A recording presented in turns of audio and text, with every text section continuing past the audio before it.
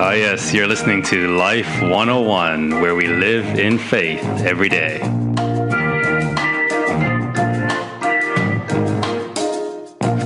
This is Line Upon Line, where we study God's Word line by line. And I'm your host, Pastor Adrian.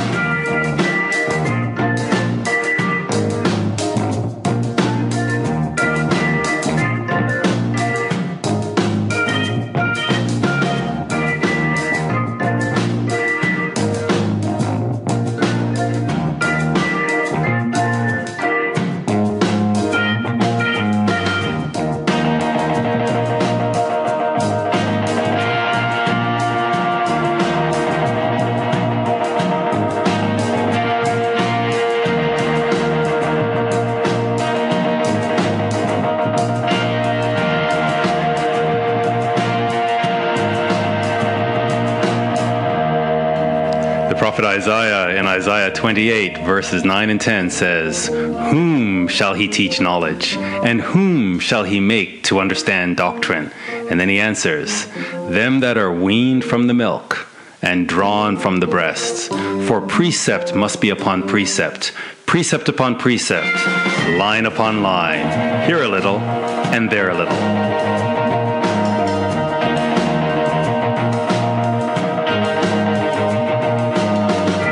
So if you're serious about your walk with God and you want to understand true doctrine, it's time to get your Bible and follow along as we study God's Word. It's time to be weaned from the milk. Get your Bible, tell a friend, tell your pastor about this study, and let's get into God's Word line upon line.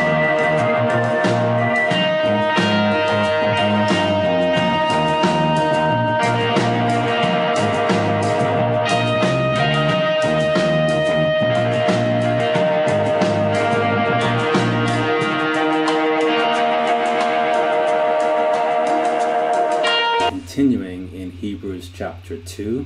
We got partway through it last week, and God willing we'll finish this week. And then what I want to do at the end of chapter 2 is invite Pastor Murray to join me for a little bit of Q&A at the end. Chapters 1 and 2 really form the foundation of the author's argument for the rest of the book. And I just want to make sure that we're really solidly understanding what that argument is, because the rest is really just fleshing out the details of his argument. And I also want to ensure that we're connecting it to the book we just finished studying, and that is the book of Revelation. So as we're going through it, please think about your questions. And I know I normally neglect our Facebook community. Pastor Murray's going to be looking at the chat, and I'll be looking at Facebook, so we'll be able to get questions from both sources this time. Let's open with a word of prayer, and then let's get into Hebrews chapter 2. Our Heavenly Father, we pause and we come before you, Lord, ever so grateful that of the billions of people on the earth, you've put it in our hearts to want to study your word, and you've put it in our minds so that we can understand it through the power of your Holy Spirit. And Father, as we study this very enigmatic, mysterious, somewhat perhaps coded book or shielded book, we pray that you'll open it up to our understanding, and that as you open our understanding, Father, you'll deepen our conviction and strengthen us, you convict us, give us greater courage to face the days, weeks, months, years ahead. We praise you, Father. We praise Jesus Christ. We thank you for Jesus Christ. We thank you for what you and Christ are doing, and we thank you that we have each other and your word. Bless us now, Father, as we study your word. In Jesus' name, amen. Let's get straight into Hebrews chapter 2.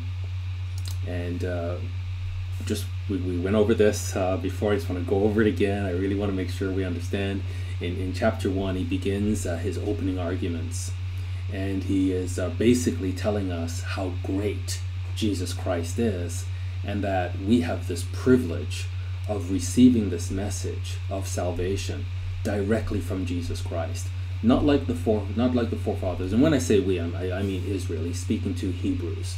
He's speaking to his Hebrew brethren. He's a part of the Hebrew community.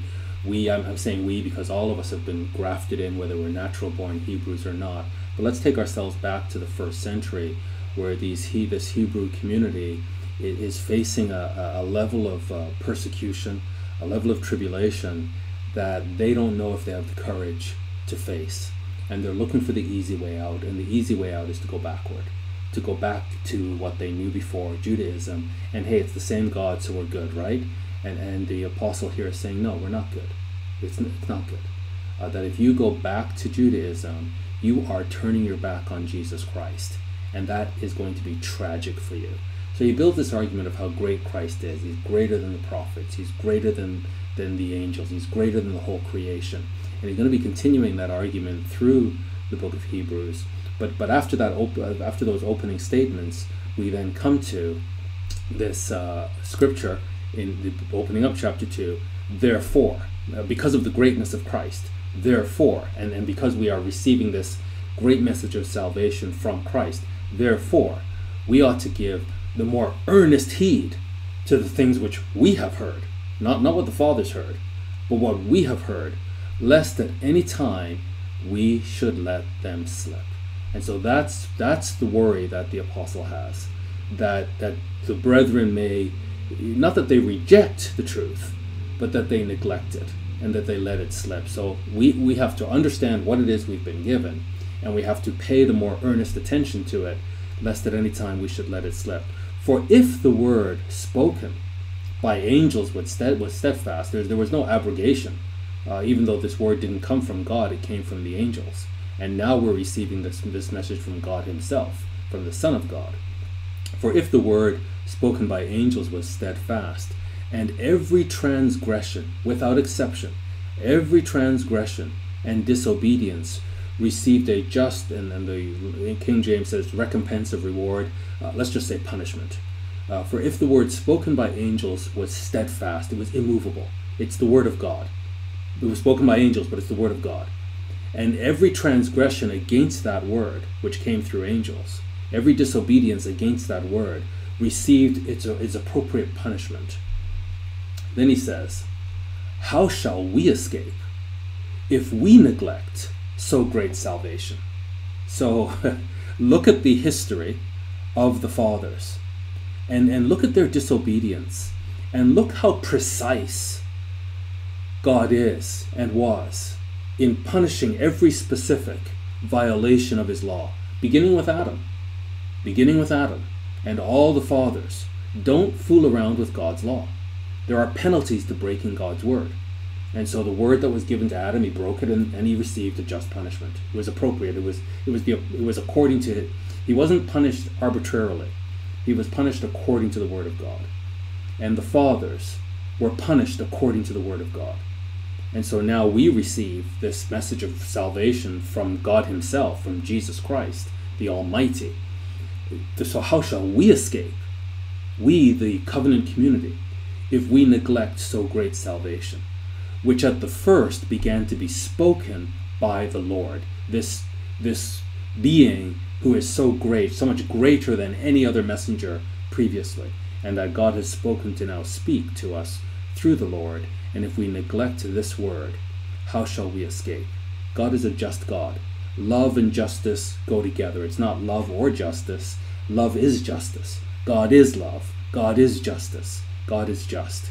And so how will we escape if we neglect this great salvation, which at the first began to be spoken by the Lord, and was confirmed unto us by them that heard him? And last week I spoke about the law of two witnesses, that God never expects us just to take one man's word for it, even if it's the Lord himself who became a man. He always backs up his word with other witnesses. So any doctrine, any ideology, any ideas that come to us by one man, and like, did anybody else see this? Did anybody else hear this? Do you have any miracles to back this up? Did God confirm your word? No. We just have to take your word for it. Oh, you have a sword. Oh, that changes everything. It changes nothing. It changes nothing. The word of God is confirmed by God, and he always backs it up with other messengers. And that's the beauty of the Bible, that this book that was written in 3 different languages on 3 different continents by multiple authors, it's the same God. And each of them are confirming each other's words. And when the Lord came, then the apostles came, and they confirmed what he said with miracles, and God backed him up. Now, this argument that the author is making here in these just opening two chapters is the argument of the whole book. And it is just, how shall we escape if we neglect this salvation which came to us by the Lord Jesus Christ himself? And we're going to go into these details now as we go through the chapters over the next weeks ahead, God willing. And let's just kind of race ahead and just see the consistency of the message of Hebrews. It is right here. We will not escape if we neglect this salvation. So the author is going to go back and forth between the promise of salvation and the perdition of those who turn their back, the perdition of cowards. And this is the very same message that we saw in the book of Revelation, where God gave this revelation to Christ, the apocalypsis. He then gave it to an angel to give to John, to give to us, so that we could know the end of the story. And at the end of the story, we see this great salvation.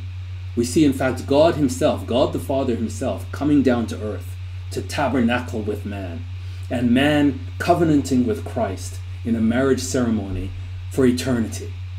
And the tree of life, and the river of life, the water of life. And we just see this beauty and the new Jerusalem. What a great salvation spoken by the Lord himself. But that's not the only part of the story.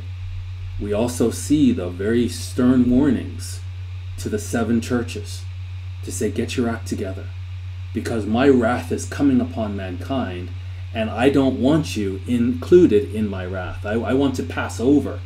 I want to pass over you, just as I passed over ancient Israel and punished Egypt and brought Egypt down. Now I'm going to punish Babylon and bring Babylon down, and I want to pass over you. So you can't be fearful. In fact, the story ends with cowards being the first category of human beings to be thrown into the lake of fire. I always say cowards, then criminals. Cowards first. Weakness is evil. I'll say it again. Weakness is evil. If we are weak, we are brothers and sisters of the devil, because we will let the devil have his way. It was weakness that allowed Hitler to be Hitler. Weakness that allowed Stalin to be Stalin. Weakness that allowed all of these evil men to do all of their evil where nobody could stand up to them and say stop. They all just went along out of fear. And this is what Hebrews tackles head on. Do not be fearful. There are those who have the formula for success built on fear. I know men are cowards, and therefore I will gain victory over them by terrorizing them, by making them fearful. And Christians cannot be fearful. If we are fearful, we are brothers and sisters of the devil. Weakness is evil. Christ, to be a Christian, we have to be courageous. And so this is the argument. How shall we escape if we neglect this great salvation, which was spoken by the Lord himself? Now let's just fast forward. We'll get here when we get to Hebrews chapter 10. But here we're going to see the same argument. For if we sin willfully, these Hebrews are thinking of turning their back on Christ, denying Christ, and going to a religion that's sanctioned by Rome so that they don't fall under persecution, because Christianity was an illicit religion. It was an illegal religion. For if we sin willfully, after that we have received the knowledge of the truth. So it's not like we can't say we didn't know. We can't say we didn't have the Holy Spirit.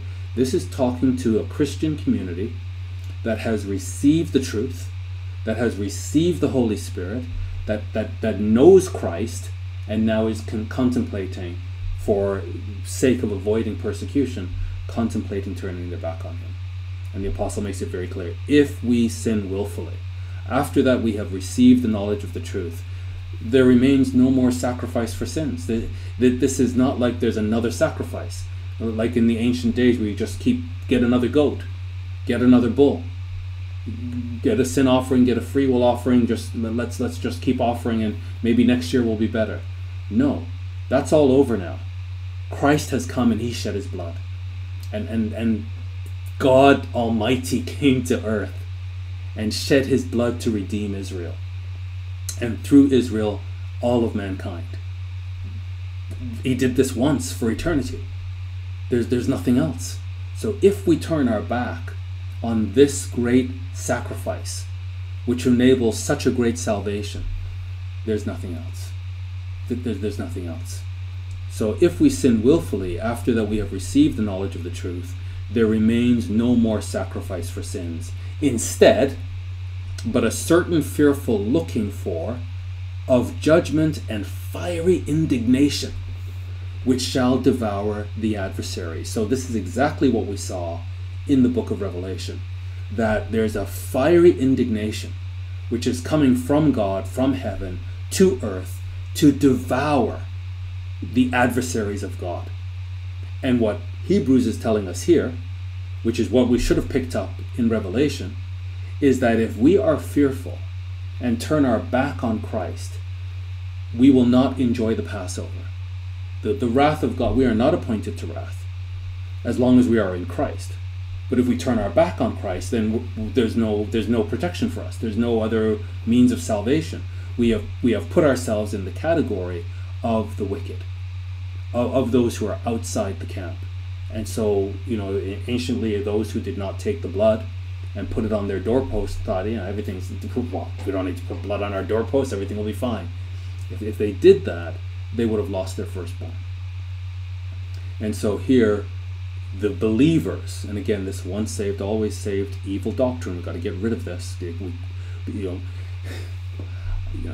I just feel like I can empathize with the Apostle Paul, who was with the Ephesians, and he warned them night and day for 3 years with tears, because he could see what was coming. And so he was warning them and hoping that they would understand what he was saying. And then he had to leave them. And he was still like, I can see the seeds of the future in the present. And I'm warning you with tears.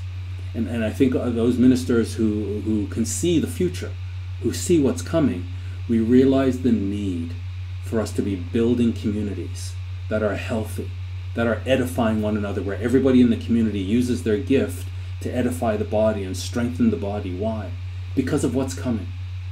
The community makes us stronger. The gifts, God gives these gifts to different brethren in different ways according to their abilities and their uniqueness, so that each person edifies the body in a unique way, and together the body is strengthened. And then through that strength we face whatever's coming. But there's so much conflict in these in various congregations. Now I'm not speaking specifically of CGI, just church in general, human beings in general coming together. We can get very petty. And instead of building each other up, we're tearing each other down. Instead of understanding this is about community, we think we're individuals. And I have this wonderful relationship with God. I'm this holy man. I'm just so spiritual. I'll pop into a congregation once in a while. I'll grace the congregation with my presence once in a while. This is not Christianity. This is not Christianity. Christianity is all about community. And it's about giving and helping and understanding that, okay, I've received the Holy Spirit, not so that I can feel holy, but so that I can edify, so that I can follow the will of God. And the will of God is to love one another. And so because of the Holy Spirit, I'm able to love my brethren, and I'm passionate about edifying the brethren. And you know what? As I edify the brethren, they edify me. As they edify me and I get stronger, I can edify the brethren and they get stronger. And as they get stronger, they make me stronger and I make them stronger. And that's the way the community works. And, fortunately, most of us are able to commune. But there are some brethren who are so remote, they can't commune. But we have technology. And so we can include them. In fact, Pastor Murray was talking to me the other day, and I think he even said this last week, that the chats that we have after the Bible study each week, it feels like a third congregation to us. We look after 2 congregations here in Ontario, and then it feels like we have this virtual congregation. And this is what God wants, where we do not forsake the assembling of ourselves together, because we understand what is coming and the need to be stronger and stronger and stronger. And that strength comes from the edification of one another. So if we turn our back on this salvation out of fear, that this is what it all is. It's all about being caught off guard, not realizing the intensity of the persecution that's coming, not realizing that evil men will wax worse and worse, and that they hate Christ, and that that Satan is inspiring them to destroy anybody associated with Christ. We didn't really see it coming. And we were fooling around we were obstructing the ministry, we were gossiping about the brethren, we were tearing down one another, and then now suddenly we have to face something that we realize we don't have the strength for. We don't have the love. What is going to get us through the times ahead is the love we have for God and the love we have for one another. But if we don't have this love, instead we're going to have to face the wrath of God. So instead of the sacrifice of the blood of Christ washing us from our sins, enabling the Passover, instead there'll be a certain fearful looking for of judgment and fiery indignation. It's too late. Which shall devour the adversaries. And then we get included in that. Notice this. He that despised Moses' law died without mercy, under 2 or 3 witnesses. So again, it's never without witnesses. The way just God's justice works, there need to be witnesses. We don't put people to death on the strength of one witness. We don't accept accusations on the strength of one witness. Always 2 or 3 witnesses. So again, this argumentation methodology of the lesser to the greater. So if all of this happened under Moses' law, of how much sore punishment, suppose you, shall he be thought worthy, who has trodden under foot the Son of God, and has counted the blood of the covenant wherewith he was sacrificed an unholy thing, and has done insult unto the Spirit of grace. So it's really, this is the unpardonable sin, because the Holy Spirit testifies of Jesus Christ. And so when we receive the Holy Spirit, we can't help but witness of Christ. We testify of Christ because it's the Spirit in us that is testifying. And so for us to turn our back on Christ is to blaspheme the Holy Spirit, which has been given to us. And so how do you get around these scriptures is my question. Do we say that, oh, these are not true believers? This is all nonsense. These are people, the Hebrew community, part of the community, who have received the Holy Spirit, who have testified of Christ, who have accepted Christ, and are now contemplating turning their back on him. And the message from the apostle is, if you do that, you will go into the lake of fire. You will face a fiery judgment, and the indignation of the wrath of God will come down squarely upon your head. Even though today you are in Christ, if you apostatize, and the prophecy is that many are going to do this, and there's going to be a massive apostasy. In fact, it's already in motion. But it's not over yet, because this is how powerful the devil is. But if we do this, this is the future, because of how lightly we're taking the Word of God. So that's chapter 10, and then ultimately we're going to come to this conclusion in chapter 12 before concluding in chapter 13. He says here, again, he's building up this argument. So we're laying the foundation here in chapters 1 and 2, but this is where we're going. See that you refuse not him that speaks. So it's all about who is speaking to us. Anciently it was the angels and the prophets talking to the fathers. Now it's the Lord himself speaking to us. See that you refuse not him that speaks. For if they escaped not, who refused him that spoke on earth, that's Moses, much more shall not we escape if we turn away from him that speaks from heaven. Where's the once saved, always saved here? Let's be very careful. Let's act with a sense of urgency that there is something in the future, and we know what it is because the revelation has come to us. And he says, blessed is he that reads and they who hear the words of this prophecy, and keep those things that are written therein, for the time is at hand. And what I would hate is for us to leave the book of Revelation and come to the book of Hebrews as if like, okay, yeah, we did Revelation, that's over. Now we're in another book. This has nothing to do with the months of study that we just did in the book of Revelation. We're on to a new subject now. No, we're not. There's only one subject, and it's the revelation of Jesus Christ. It's the appearing of our Lord.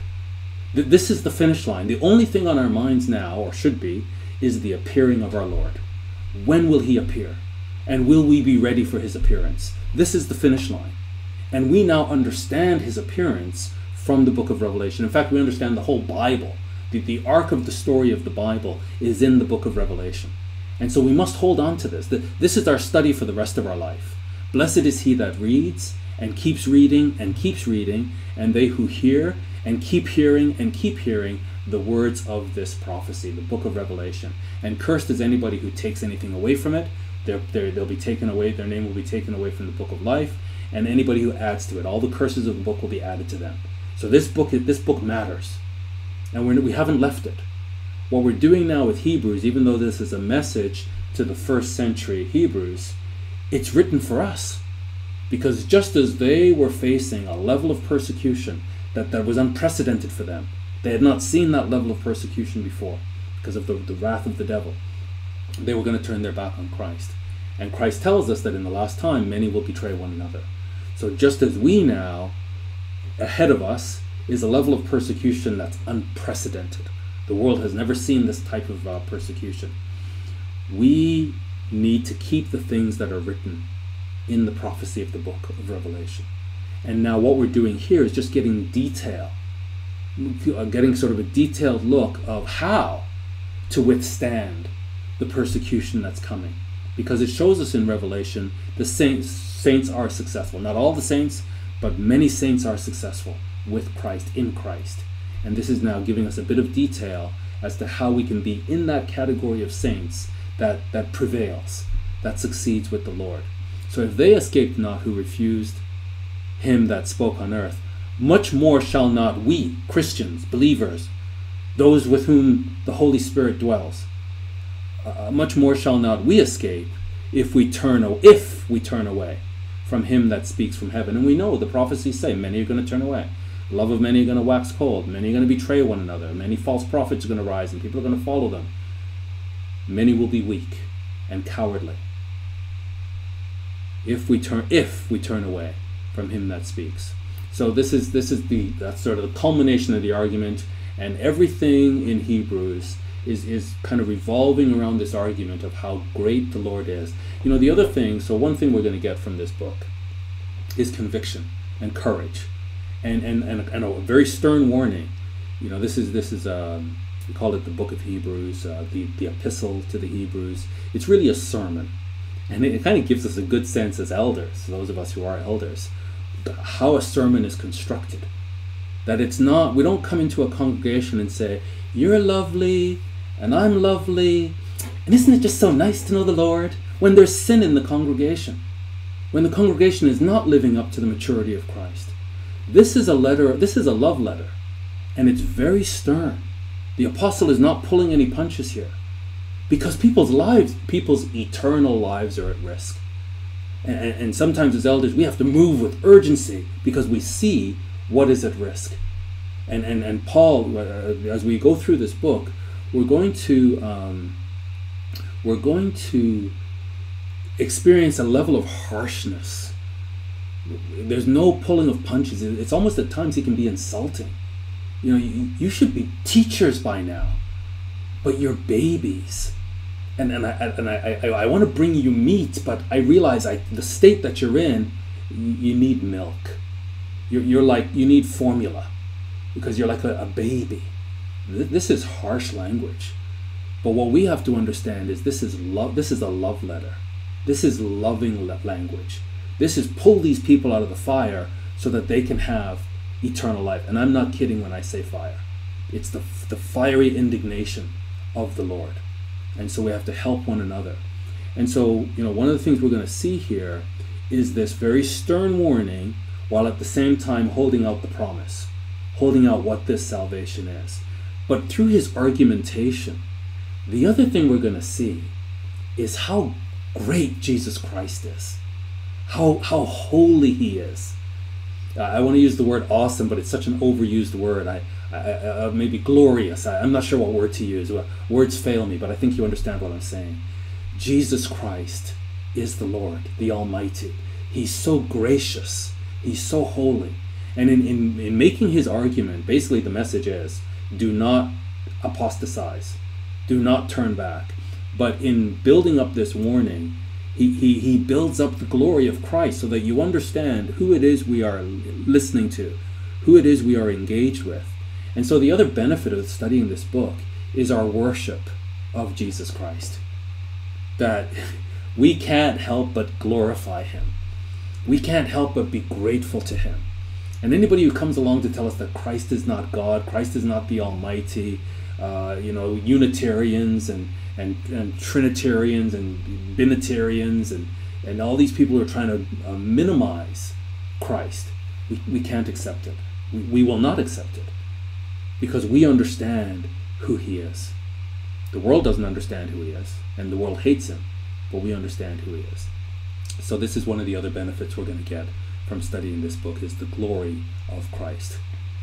And so let's go back to Hebrews 2. How shall we escape if we neglect so great salvation, which at the first began to be spoken by the Lord, and was confirmed unto us by them that heard him? God also bearing them witness, so God is backing them up, the message. So they're backing up Christ, and God is backing them up. So multiple witnesses. God also bearing them witnesses, both with signs and wonders, and diverse miracles, and gifts of the Holy Spirit. The Holy Spirit always testifies to Christ. And we see that in John 16, the purpose of the Spirit. And gifts of the Holy Spirit according to his own will. For unto the angels has he not put in subjection the world to come, whereof we speak. So we're all looking to this. When the Lord appears, there's this new world. And that's what all the apostles were speaking about.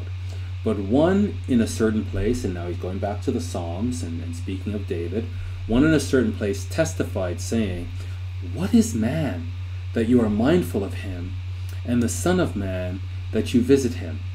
And this is the question. What is man? Why, we look at this massive universe, and they're out there searching for life, and they can't find life anywhere, and this planet Earth is so unique, and yet it's not really, it's not in a privileged position in the universe. It's just this speck in the corner of the universe somewhere. It doesn't make any sense to people. They don't understand it. And they're asking the same question, what is man? And they have nothing to do with God. They're just looking at the universe. But those of us who understand God and his love for man, we're like David to say, what is man? Here the apostle saying, what is man? That you are mindful of him. And we saw even Job was asking this question. Or the Son of Man, that you visit him. Why do you fellowship with man? You made him a little lower than the angels. You crown him with glory and honor, and did set him over the works of your hands. So this is a very, very big mystery. How can we understand what is man? Why does God have this fascination with man? What is he? This is the question. And he's crowned with glory and honor. And he's set over the works of all the creation. He's the highest in creation. You have put all things in subjection under his feet. And we go back to Genesis and saw from the very beginning this was the will of God. That man was created in his image and likeness, and the whole creation was subjected to him. He says, you put all things in subjection under his feet. What is going on here? It's a mystery. For in that he put all in subjection under him, he left nothing that is not put under him. Everything is under man, because man is in God's image. But now, we see not yet all things put under him. So the Hebrews are getting discouraged. They're thinking of going back. And Paul is saying, wait a minute, there's a purpose here for all of this. There's a glory in the future. We don't see that glory right now. We do not yet see all things put under him, all things put under man. What do we see? But we see Jesus. This is what we see. We see Jesus, and this changes everything. He was made a little lower than the angels. Why was God, the Son of God, why did he come from heaven to earth? To earth. Again, people are confused. Why this focus and fascination with earth? It's just a random planet in this massive universe. Well, not really. He was made a little lower than the angels. Why? For the suffering of death. He was made for the suffering of death. And so we see Jesus, who was made lower than the angels for the purpose of dying. That's why he came. He emptied himself of the Godhead. Philippians 2 tells us this. And he came to earth specifically to die. And when we were studying the book of Luke together, we saw him on this steady march to Jerusalem, where he knew he was going to be slaughtered. And he was just focused and steadfast. I am on my way to Jerusalem. The Son of Man must be slaughtered in Jerusalem. Why? Because this was the mechanism through which he would save man. He was made a little lower than the angels for the purpose of suffering of death. Now he's crowned with glory and honor. And we saw that in the book of Revelation. That he, by the grace of God, should taste death for every man. So the Hebrews are terrified of dying. Nobody wants to die. Nobody wants to die. But Christ came to die. And the reason he came to die was to redeem Israel. That through his death, he could provide salvation through his blood for all mankind, through Israel. So now he's crowned with glory, that he, by the grace of God, should taste death for every man. So he's the firstborn from the dead. And his death is for us. And so we don't need to fear death anymore because we see Jesus. We see Jesus, who came from heaven to earth, died a brutal death, and then 3 days and 3 nights later, he was resurrected. And over 500 brethren saw him. Multiple witnesses. And so people are going to come along and say, oh, it didn't happen. How dare them? How dare them deny what God has done for man? Only the wickedest of men could say that this did not happen and trivialize it. We have to stand in awe. Like, what? The Creator? Like, how do we wrap our minds around this? This is the love that the Creator has for us. And now he's crowned with glory and honor. And we know that man is destined for glory and honor. Man is destined to have dominion over the whole creation. But it is going to come to us through Christ. And so we're not going to be discouraged. We see Jesus, and that's all we need to see. We get it now. We have the vision because we see Jesus. And let's go back to the book of Revelation, where this revelation is from Christ, and this greeting of grace and peace from the Father and from the 7 spirits which are before his throne, and from Jesus Christ, who is the faithful witness. So he came from heaven to earth, left his godliness, left the Godhead, and all of his attributes of glory and power that he had with the Father, and he just became a human being. A weak human being just like you and I. But he remained faithful. With the Holy Spirit, and the Holy Spirit testifies of Christ, so with the Holy Spirit he testified of himself to the end. And he did not back down. Satan threw everything at him, and he was courageous. Through the Holy Spirit he did not back down. And so he was a faithful witness. And because of that, he is now the firstborn of the dead. Not the only born, the firstborn. And so we have the formula for success. We are Christians. We follow Christ. He was a faithful witness. We will be a faithful witness. The Holy Spirit testified of him. The Holy Spirit in us testifies of him. He's now born from the dead. We will be born from the dead. We're not afraid of death because we understand the resurrection, because we see Jesus. And he's the Prince of the kings of the earth. Unto him that loved us. This is why he came to earth. Because he loved Israel. He's come to redeem the woman in Genesis 3, that the serpent deceived and destroyed. And so the first Adam failed her, but the second Adam comes to redeem her. And he comes to redeem her through the personage of Israel, that he's coming to marry Israel. So the redemption of man is through Israel. Eve is redeemed in Israel. So he loved us being Israel, and washed us from our sins in his own blood. That's why he came to earth, to taste death for every man. So he came to be slaughtered so that he could take his blood and wash our sins away from us. This is the love of God. And the wicked cannot understand this. It's just, first of all, it's just hard to comprehend. But then the wicked, their hearts are hardened. And they want whatever their lusts want. And they want power and money and sex. These are the idols that they pursue. And if we study their lives, forget their rhetoric. Forget the rhetoric. Anybody can make rhetoric that sounds good. Let's study their fruit. And what we see in their fruit is idolatry. They want money, they want sex, they want power. These are the idols. These are the false gods. And now notice this. He washes us and this is the glory. This is the glory that we see. He's made us kings and priests unto God and his Father. This is the glory and the dominion. We are going to be kings. We are going to be priests. And as kings, we're going to rule. As priests, we're going to facilitate a relationship between God and man, just as Christ is doing for us now. Kings and priests unto God and his Father. To him be glory and dominion forever and ever. We can't help but praise him because of this great love that he has, who he is, what he's done. Amen. Now, later in this chapter, as Christ is speaking to the Apostle John, the apostle turns to look at who is speaking with him. And I turned to see the voice that spoke with me. And being turned, I saw 7 golden candlesticks. Remember, this is all symbolic language. So he's going to explain that these candlesticks, the symbolism of these candlesticks, are the churches. And it's a mystery. John didn't understand what he's looking at because of the dynamics of what he was seeing. And Christ had to decode it for him, because it is to be decoded. We need to understand it.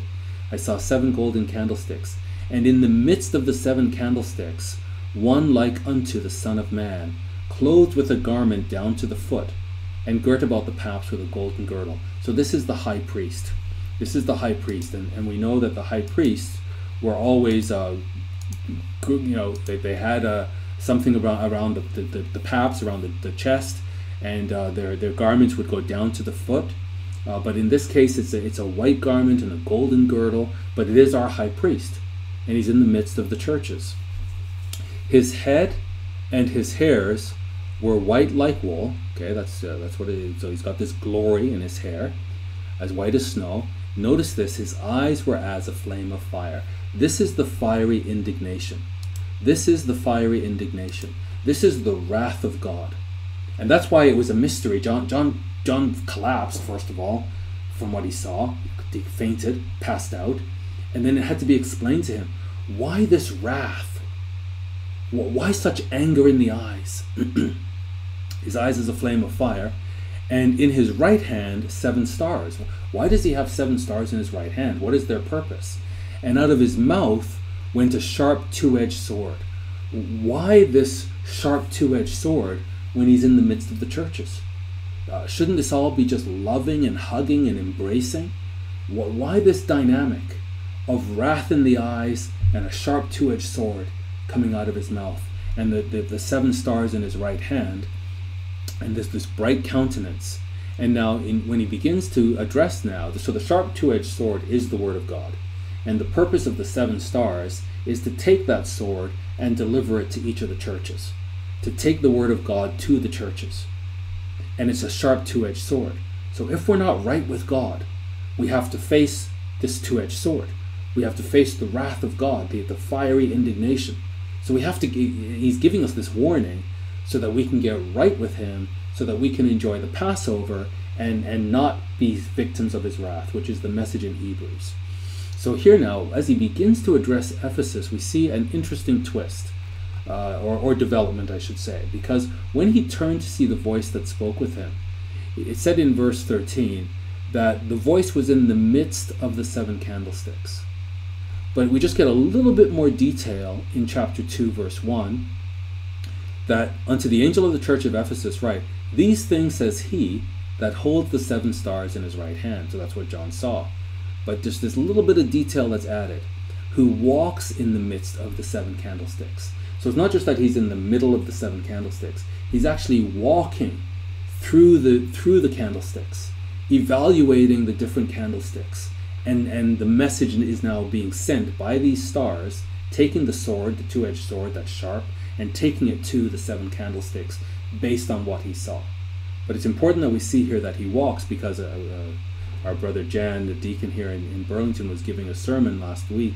Actually, we were in London, and this scripture that he quoted, just leapt off the page at me, and I was like, wow, why didn't I see that before?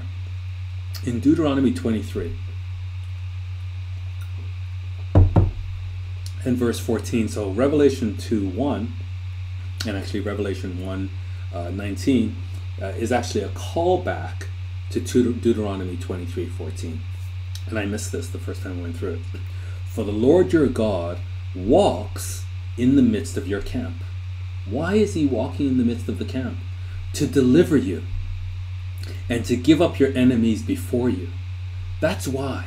He needs the camp to be strong. He needs the camp to be right with him so that the camp is not subjected to his wrath. And that's what he's doing in the midst of the 7 candlesticks, is evaluating the candlesticks and giving them his word so that we can correct ourselves, so that we can avoid his wrath. For the Lord your God walks in the midst of your camp to deliver you and to give up your enemies before you. This is the message of the apostle to the Hebrews. Don't worry about your enemies, because it's all going to be reversed. And we're going to be in thrones, and we're going to be rendering righteous judgment. And they are going to be weak and without power. They'll have nothing. The devil will be in a pit, arrested and imprisoned and chained, and they'll just have to face the judgment. To give up your enemies before you. So this great wrath of God is coming upon these enemies.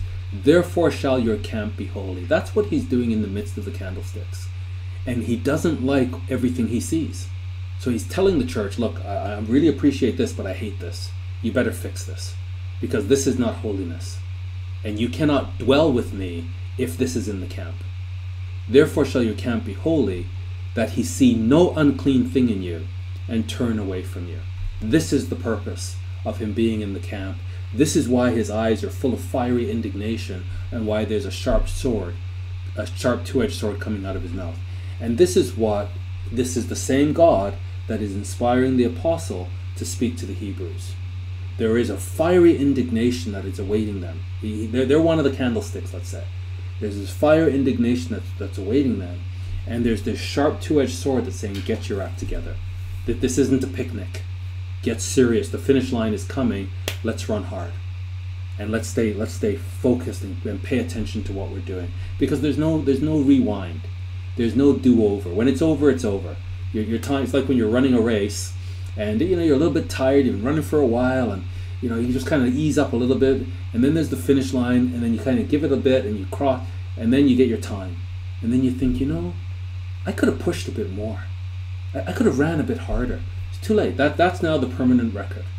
And you're thinking, I should have ran harder. And that's what's going to happen now with us. That we're going to think, I should have loved more. I could have been more loving. I could have used my gifts more to edify. I could have been more. I could have contributed more.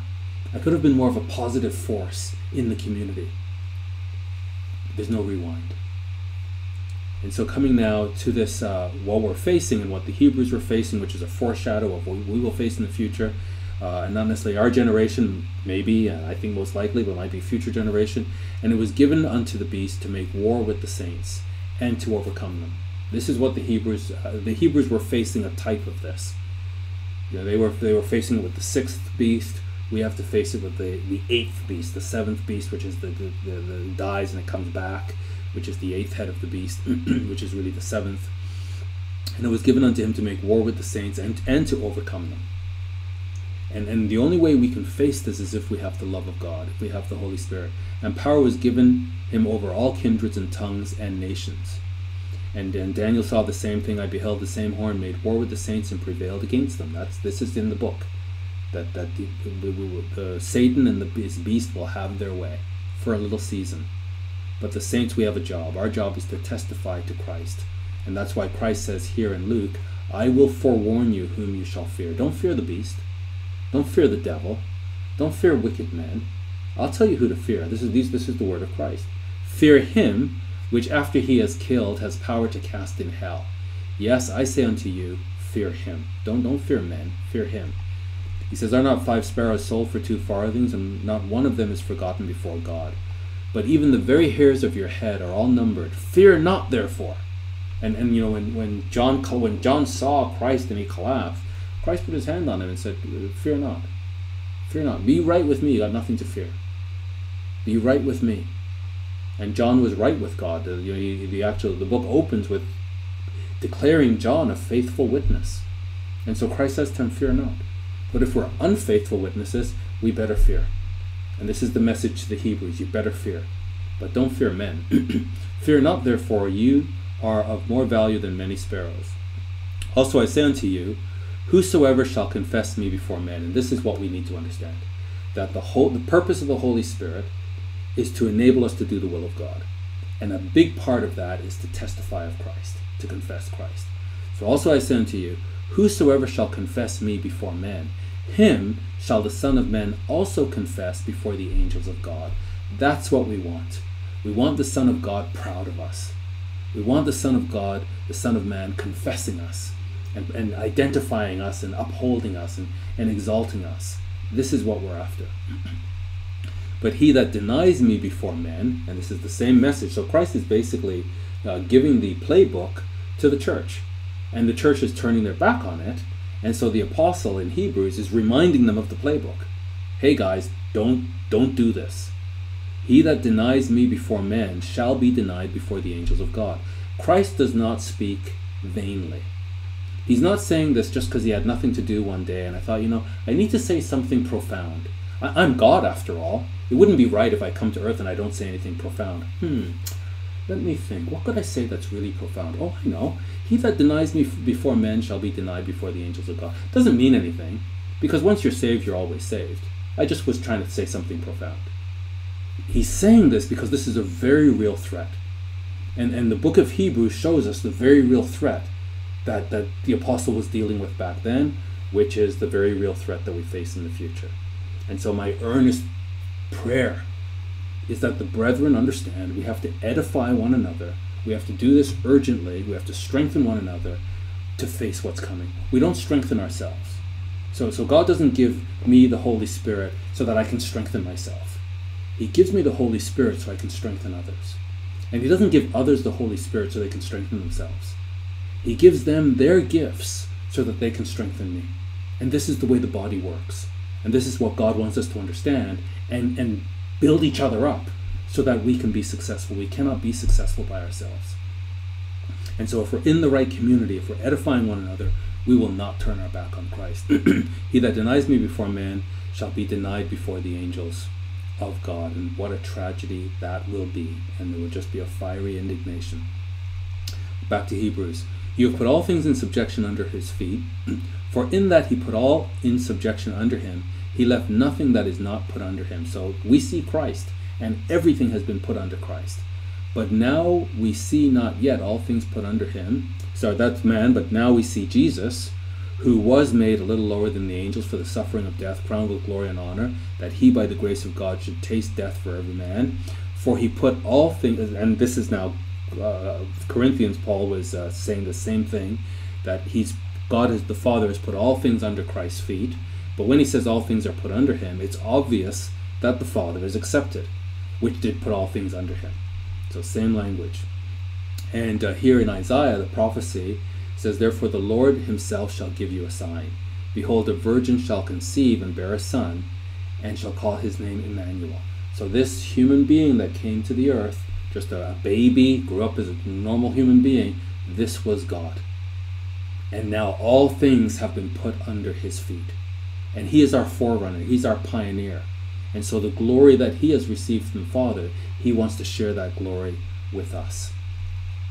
And again, same thing, Isaiah just prophesied that this human being is going to come and he's going to redeem Israel. Even so, his weakness is his strength. The fact that he suffered brutally but faithfully because he loved Israel is how he redeemed Israel. And now the same way that he loved us, we must now love him. And this love that we have for him means we'll face anything. There's nothing that Christ can ask of us that's too big of an ask. It's like, well, slow down, Jesus. You did good, you did well, but I think you're just going a little bit too far now to ask me to give up my life or to suffer in any way. This is ridiculous. The sacrifice of Christ is so profound that our response is, okay, he owns me. Whatever he wants, whatever he asks me to do, I will do. Wherever he asks me to go, I will go. There's just no way that I can thank him enough. And my life is just nothing, and yet he valued it. But it's nothing. But he valued it. I have to value him. And so this is how we see that his weakness was his strength. And this is what we have to see, is that our weakness, or our apparent weakness, is our strength. Because what we're doing in facing the beast and his minions is being faithful to Christ. And that takes strength. So whatever they do to our body, they do. That's whatever they do. But they cannot force us to deny Christ.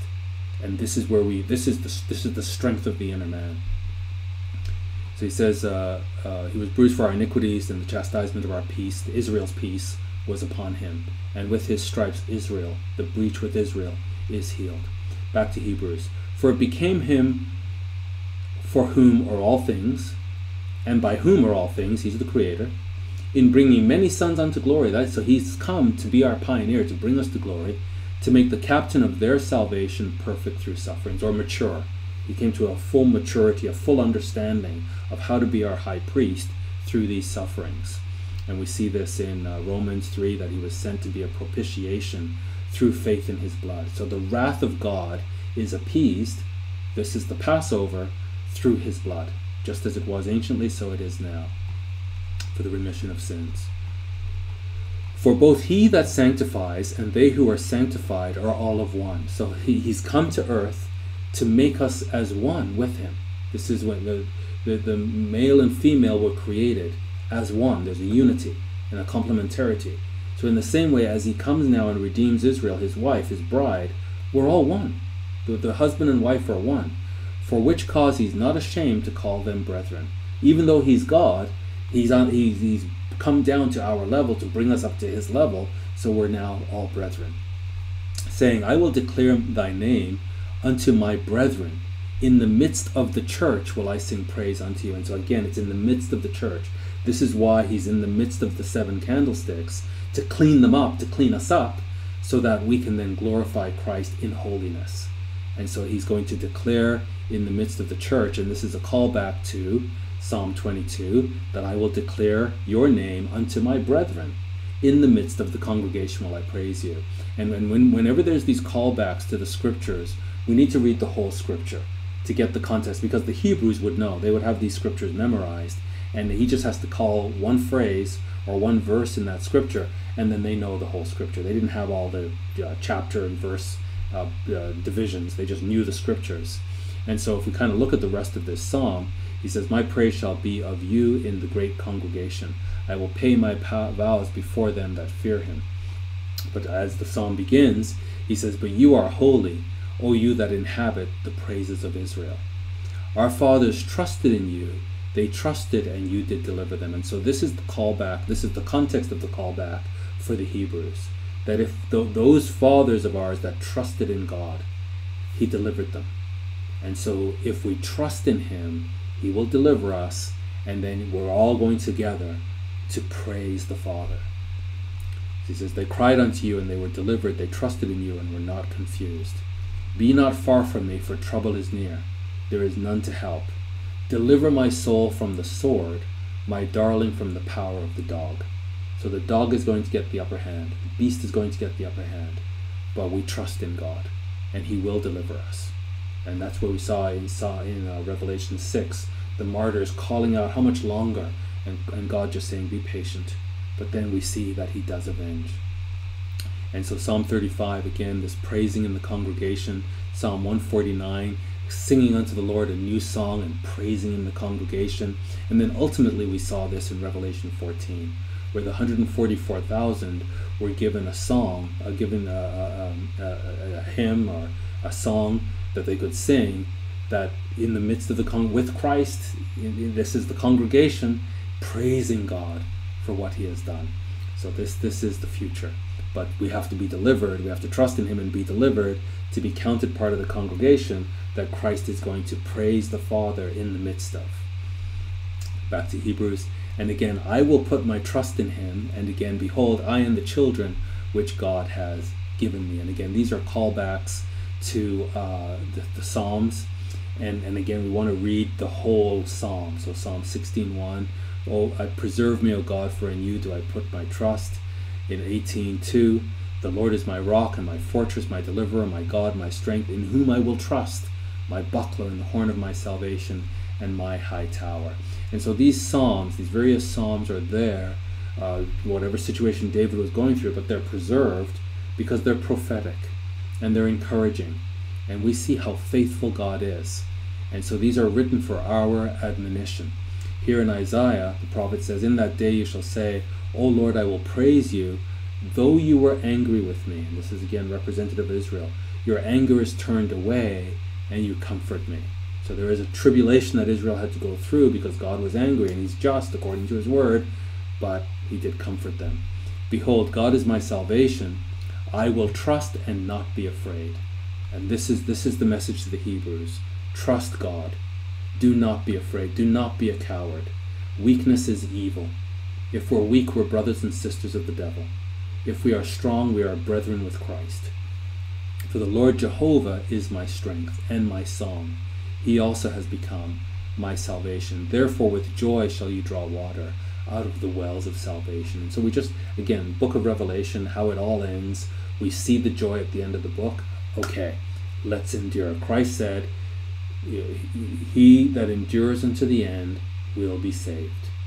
And so we see the end is his appearing. And so that's what's on our mind.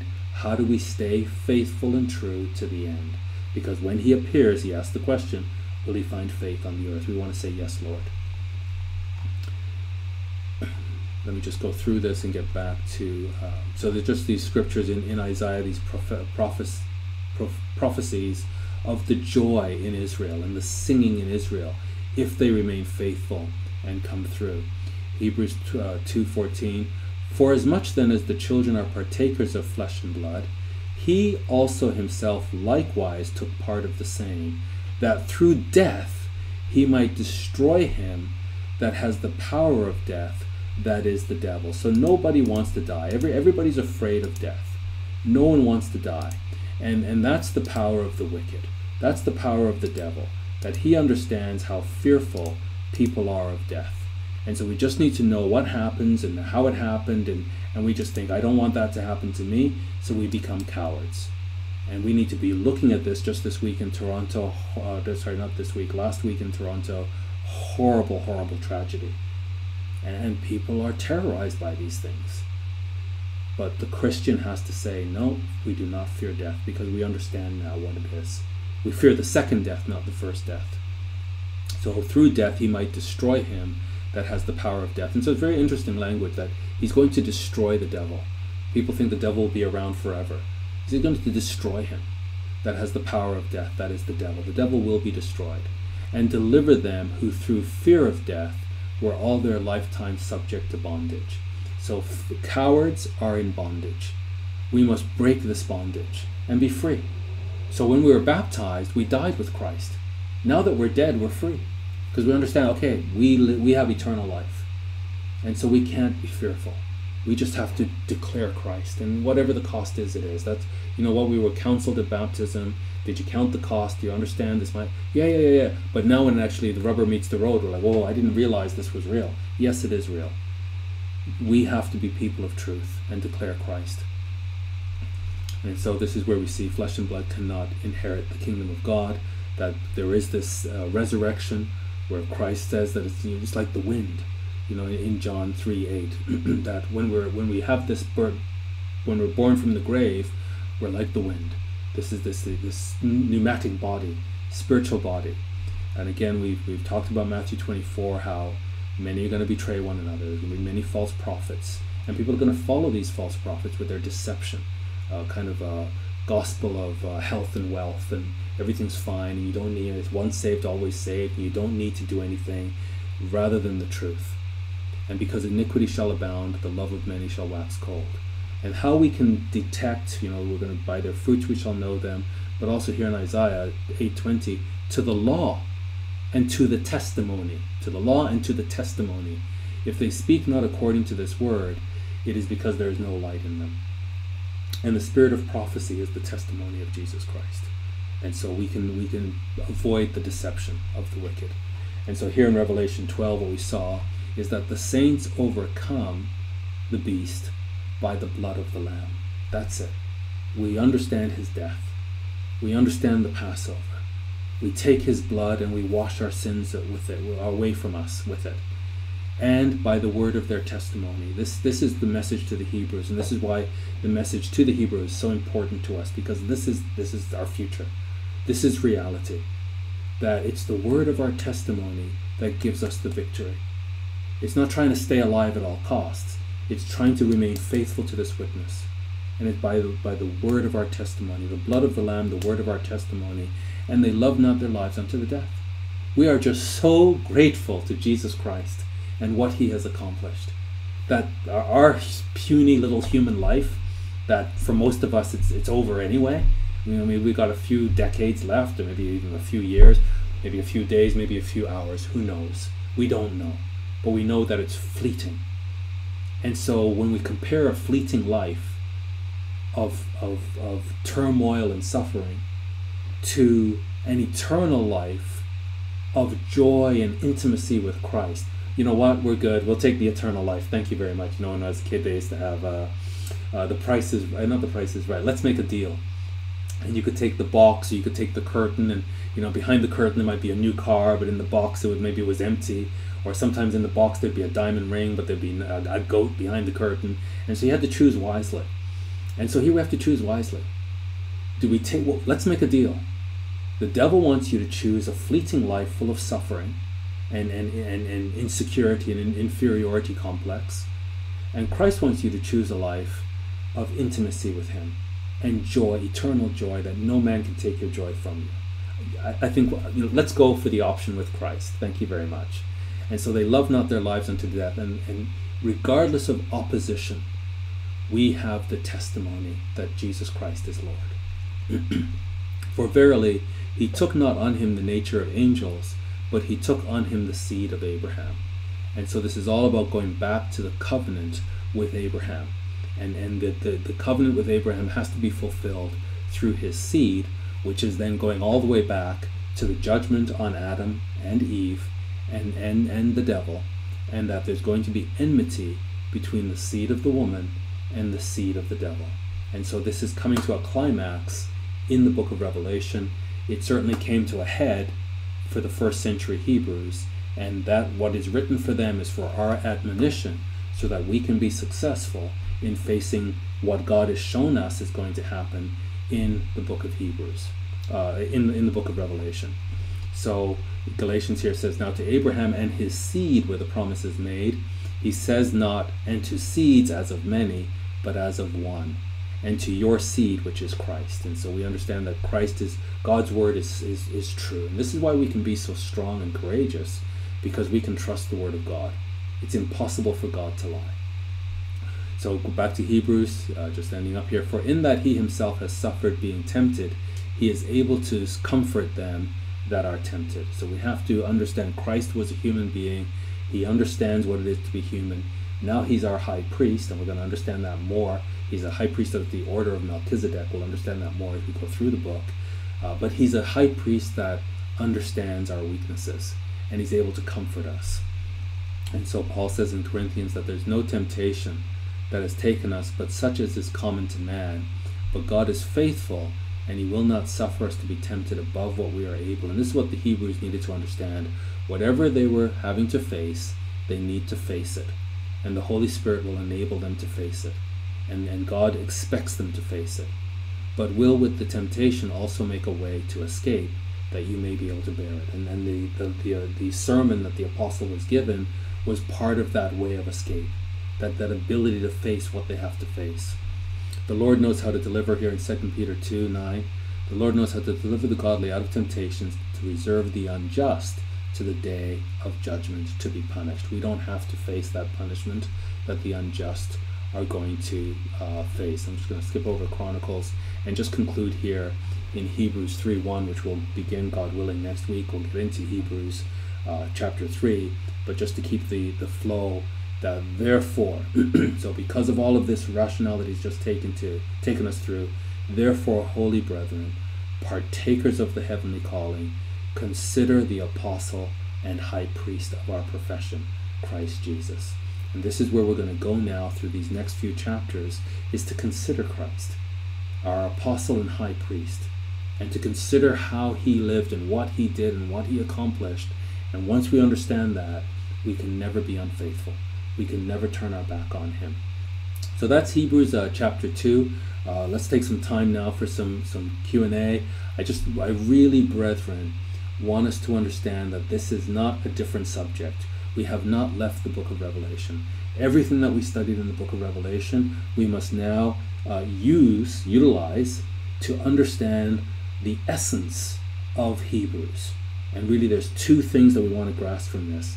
Number one is how great Jesus Christ is, how profoundly glorious and awesome he is.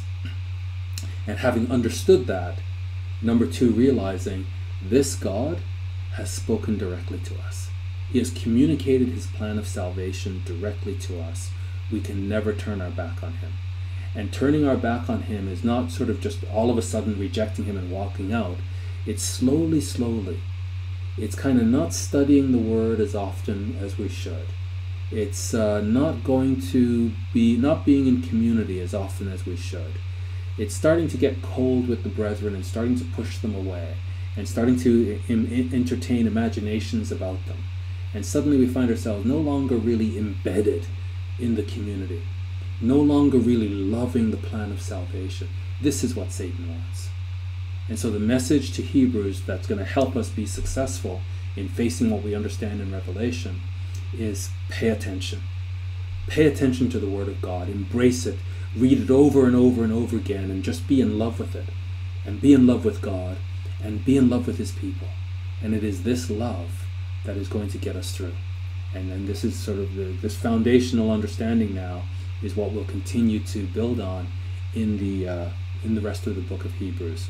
So let me now just invite my brother, Pastor Murray, to join us. And I believe that he is ready. I'll just make sure that we're all ready to go here. Give me one moment. Pastor Murray, can you hear me?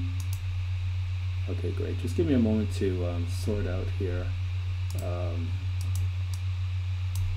just want to just get the sizing of your image correct. And brethren, while I'm doing this, if you have questions, please post them in the chat. Pastor Murray will look at the chat, and I will look at Facebook. So brethren, if you're on Facebook watching us live, we'll be able to entertain your questions as well. And let me just get this going here. And Pastor Murray, while we're just getting ready, I don't know if you wanted to make a few comments before we look at the Q&A, you look at the questions. Yeah, and I've got you're on screen now. Okay, I think what you've done is again, another good job connecting the book of Hebrews to the book of Revelation. In fact, going all the way back to Genesis and connecting the entire Bible to Revelation, which is something that we've studied throughout the book of Revelation. I think it's fascinating right from the very beginning of Hebrews, where God says that at various times and in various ways has spoken to us through the fathers by the prophets, has in these last days spoken to us by his Son, is a foreshadowing of Revelation. Obviously, yeah, actually, written, that's right. Written a few decades before John would have written Revelation, but it's really, I think, setting the stage for Revelation. That's actually didn't think of that, because I'm thinking of just tying it together with Revelation, but it precedes Revelation, and it's actually very good. It's a foreshadowing. Excellent. I think most of the group had to go over to YouTube, so they're just making their way back to. They're just making their way back to the study. We do have a question here from G. Ray, asking what do we say to someone who has an inferiority complex and is easily offended by the brethren? Wow, that is a fantastic question, because we are human beings, and God doesn't call the strong and the glorious and people who got their act together. He calls the weak and the base. Not exclusively, but mostly the weak and the base. And that means we come with our baggage. And so we come into the church with this baggage, and maybe we haven't really accomplished much in our life, but God sees something in us and he wants to glorify his Son in us. And so he chooses us, from the garbage dump, the trash heap, and he brings us into the church. And he gifts us, but if we're not developing our gifts, then maybe we're looking around and we are feeling inferior. And often people with an inferiority complex manifest it as a superiority complex. They try to be better than everybody else, and they can't take any kind of insult or offense. They fly off the handle if they're offended. So I think this is a fantastic question. It's something that we all need to be thinking about. We ourselves may suffer from it, but if we don't, how do we help our brethren? And so, Pastor Murray, I wonder what your thoughts are here, because this is such an important question. How do we, even though we may bear the brunt of somebody who has an inferiority complex, how do we see what's really going on, and how do we kind of love them to health? Again, a very good question. Very good question from G. Ray. And obviously, I don't think the brethren here are aware, but we are looking into communication in our congregation. We've studied a little bit about this. And taking offense is just as much an issue as causing offense. And what we find, and we've talked about this before, is it's simply a matter of idolatry. Anything short of agape love and having the complete focus on what we need to have our focus on is really just our personal issues with idolatry and putting ourselves before Christ and before the brethren. Obviously, there are issues that we would need to help people work through in the scriptures, the epistles. It's either in Galatians or Ephesians. Off the top of my head, I can't quite remember which one it is. Talking about helping people through this. Those who are stronger need to bring people along. So, again, I think building relationships with the brethren, so that we can be there for them. And you know what, each of us has times of weakness. So when we have relationships in congregations, and that's what the whole Revelation was all about, is strengthening our congregations. It's in the spirit of that where we can help each other through these points of weakness.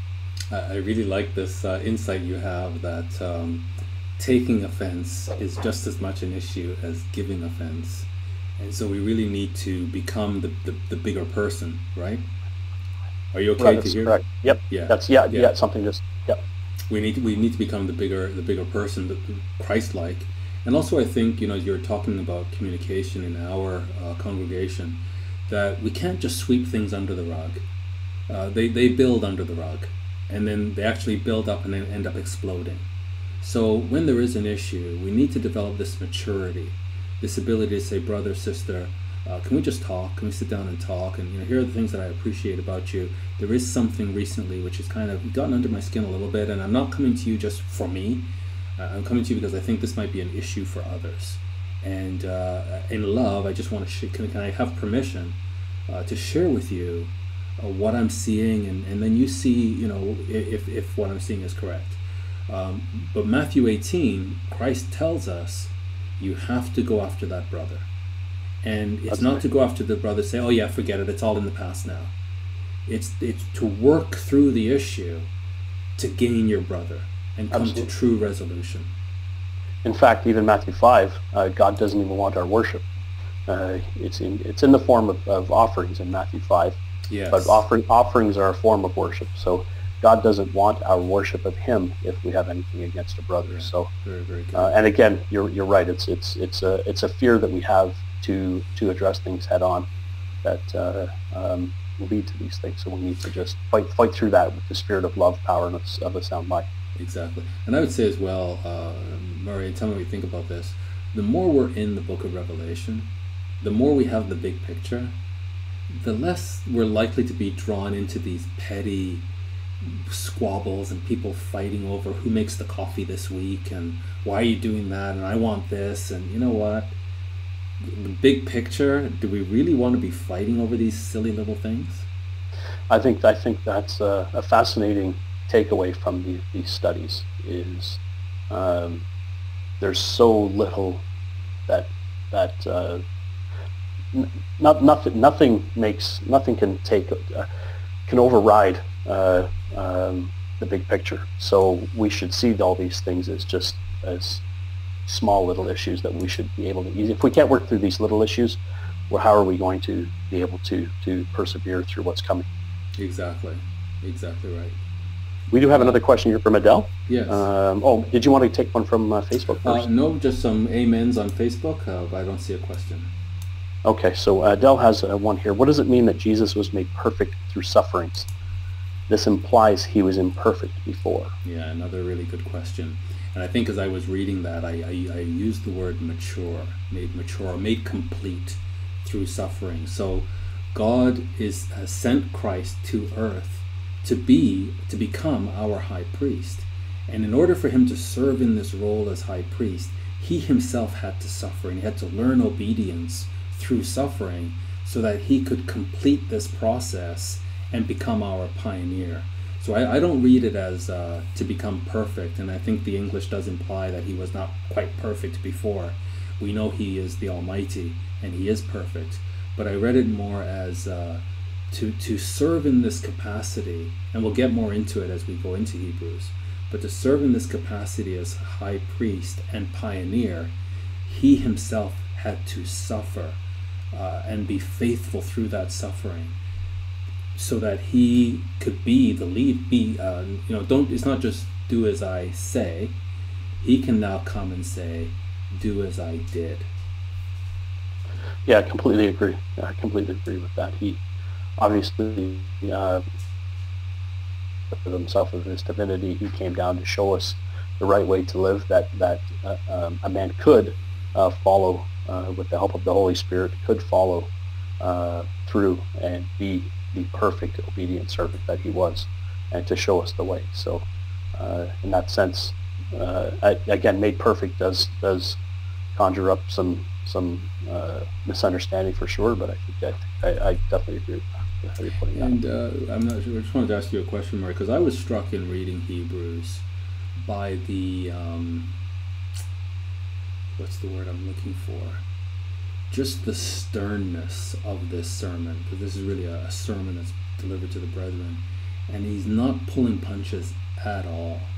And I wonder if you have any thoughts or observations about that as well. This is not a, hey everyone, hope everyone's well, and hope everyone's happy, and let's just praise the Lord, and let's pray for that new car, that new house.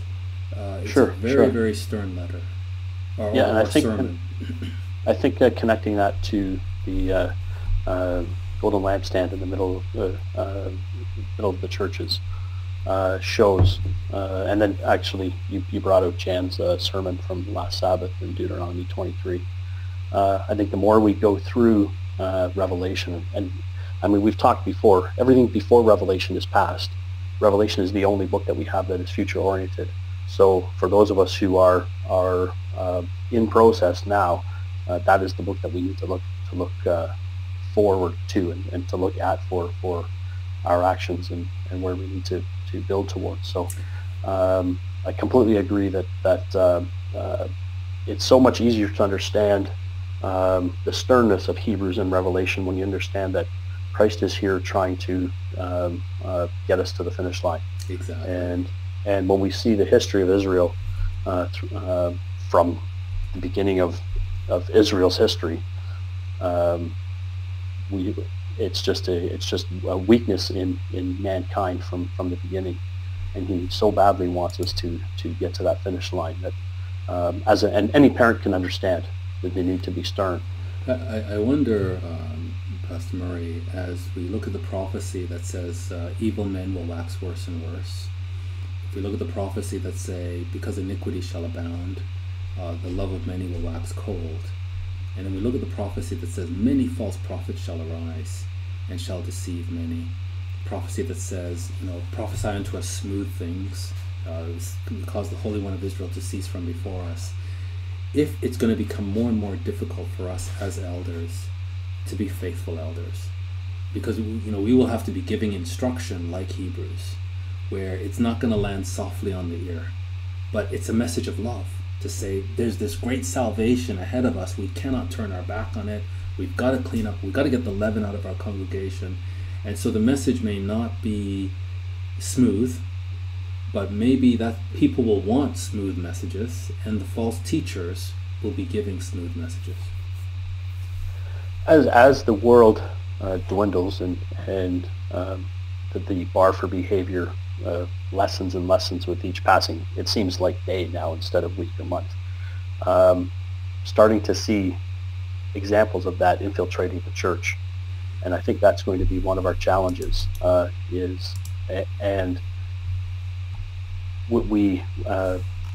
Congregations, we build relationships with each other. We are friends, but ultimately, as teachers, we have a responsibility, and it is when we need to speak up for Christ that we need to do so with boldness, much like Paul did with Peter. I'm sure it wasn't comfortable when Paul had to take Peter to task, but he did so because it was the right thing. So when you have love for Christ and for the brethren, you talked earlier about the big picture. When you have the big picture, it becomes easier to make those difficult decisions. And I think the Holy Spirit, hopefully we are speaking inspired by the Spirit, and then the brethren are receiving the message inspired by the Spirit.